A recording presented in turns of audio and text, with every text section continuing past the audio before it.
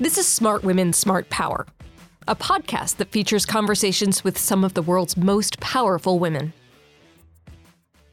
And he really wanted to look at these service members and look at this dwell time. And he would kind of say, hey, there's a certain number of days, like you have to be home within, I think, like a 2-year period. Because he was just seeing that so many of these service members were coming home and they didn't have the resources then, and they didn't really know how to take care of them. We feature thought leaders at all career levels, where we explore, among other things, the many contributions that women make to the fields of international business, national security, foreign policy, and international development. Does having women in positions of power influence the outcomes of decisions in these fields? Why or why not? Join me, Dr. Kathleen McInnis, Director of the Smart Women, Smart Power Initiative at the Center for Strategic and International Studies, for these incredible conversations. Last December, I attended the Reagan National Defense Forum and sat down with Shannon Clark, Senior Vice President for Federal Research and Development at Palantir. We discussed her decision to deploy Palantir Technology to support Navy SEALs. Please excuse the extra noise from the hustle and bustle of the conference happening around us. So welcome, Shannon. I'm so happy to be speaking to you here live at the Reagan National Defense Forum. So to get us started, we'd love to know what first got you interested in the national security space. Thank you for having me. Yeah, I did not grow up anywhere near the national security arena. My father was in the military for a few years, but I have no exposure to national security until I came to Washington, D.C., and I went to Georgetown. And while I was at Georgetown, 9/11 happened. And I could look out my dorm window, and there was the Pentagon burning. And what a moment for me to see something like that, to see M Street, this beautiful, picturesque street in Georgetown, covered with Humvees and military walking around. And I just remember walking down the streets of DC in the weeks after 9/11 when you could drop a pin and people would hear that. I mean, it was so silent and somber. And I was studying languages at Georgetown, and I didn't know if I wanted to join the Peace Corps or I wanted to be in the Foreign Service, but I knew I wanted to have some sort of impact to help our national security. And so I became an intelligence analyst and kind of used my international relations interest and study, that moment of seeing what happened to this country, and then also just my love of languages and working with people from other cultures to really apply that towards being a counterterrorism analyst. And so that was my first job out of school, and it's kind of just really set the tone, I think, for my entire career. What a set of issues to grapple with immediately out of school, too. At 22 years old. Yeah, when all of a sudden you're trying to save the world from the next terrorist attack. It's a pretty daunting task. No pressure or anything. So the decision you wanted to talk about today was about deploying Palantir technology to support the Navy SEALs. So what was going on at the time that led to this decision to do so? Right. So I spent, like I said, the early part of my career just as an intelligence analyst and using all sorts of technology to find who is the next terrorist, where are they, what are the hot spots in the world we need to look at. And all of this time, our men and women are deploying at a rate that was higher than anything anyone had ever seen before. As an intel analyst deployed with some of these special task forces in countries, and I remember talking to these SEALs and these service members, and they would tell me that they had deployed 8 or 9 times, and it was 2009. And like in terms of the deploy to dwell ratio, like they didn't have much time at home. Not at all. And I could think about their families and how they did that. And I can't imagine sustaining that. I can't imagine as a new mom having a husband that once a year is gone for 4 or 5 months at a time and having to raise a child on my own, but also just that fear of, is my husband going to come home? Or, in some cases, wives too, right? So we were, it was 2012, 2013, and really it had just caught up with everyone.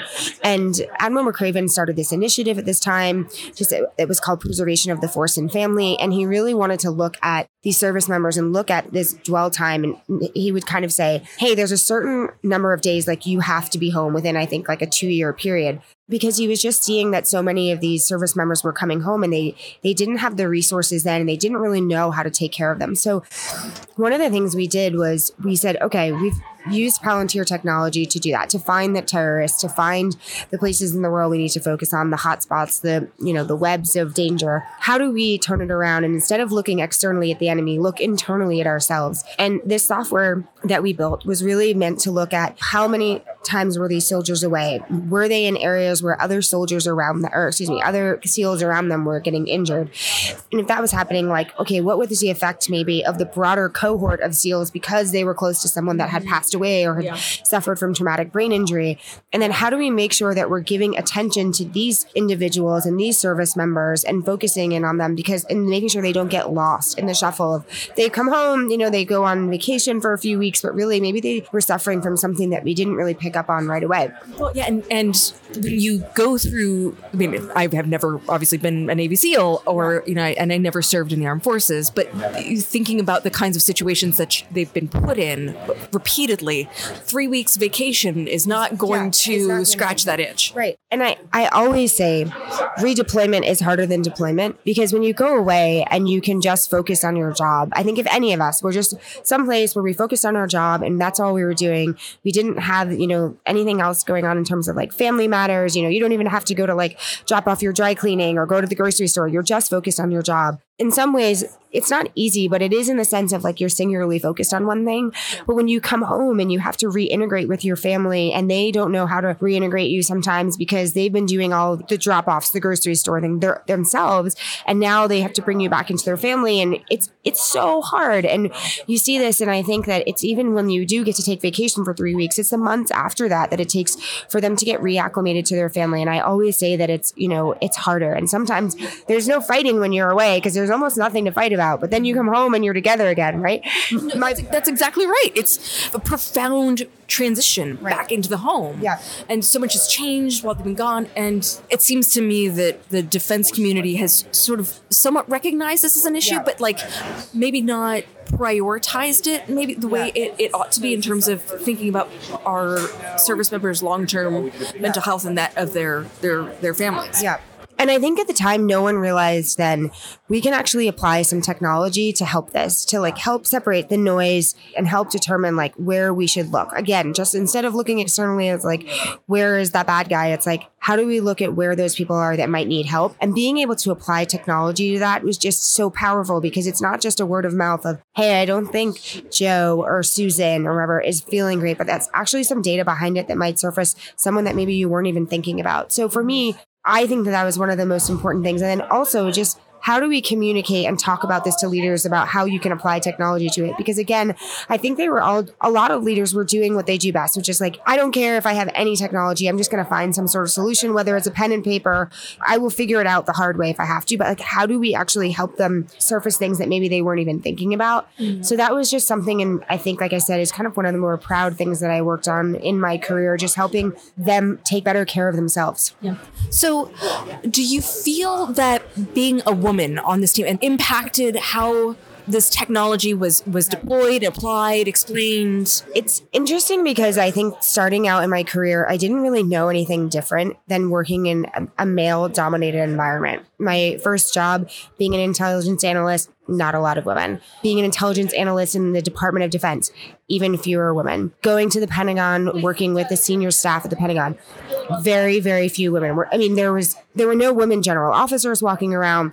The women that were working at the Pentagon and the E-ring were the secretaries, and that the admins. That was it. And then coming to the tech industry, coming to an early stage startup, again, zero focus on national security. Like, I look around the office at lunch and I could see one or two other women, and there was just no one there. So I've always really known that environment.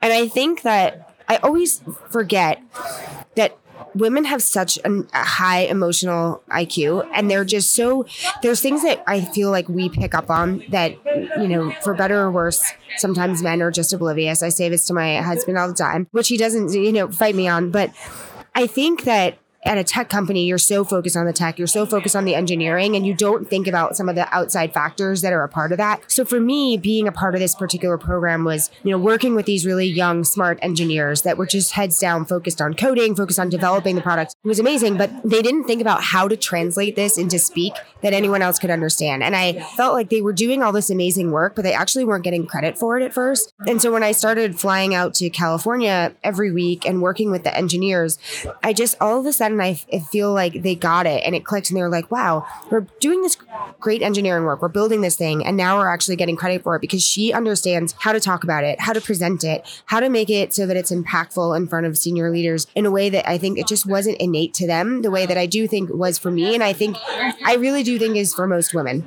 just because that's, in my opinion, how we're wired. Yeah. Thank you so much for joining us. Thank you so much. Yeah, thank you for having me. Subscribe to the Smart Women, Smart Power podcast on Apple Podcasts, Spotify, or wherever you listen to great content. Be sure to follow us on Twitter @SmartWomen, or you can follow me on Twitter @KJMcInnis1. Thanks for listening, and join us next time.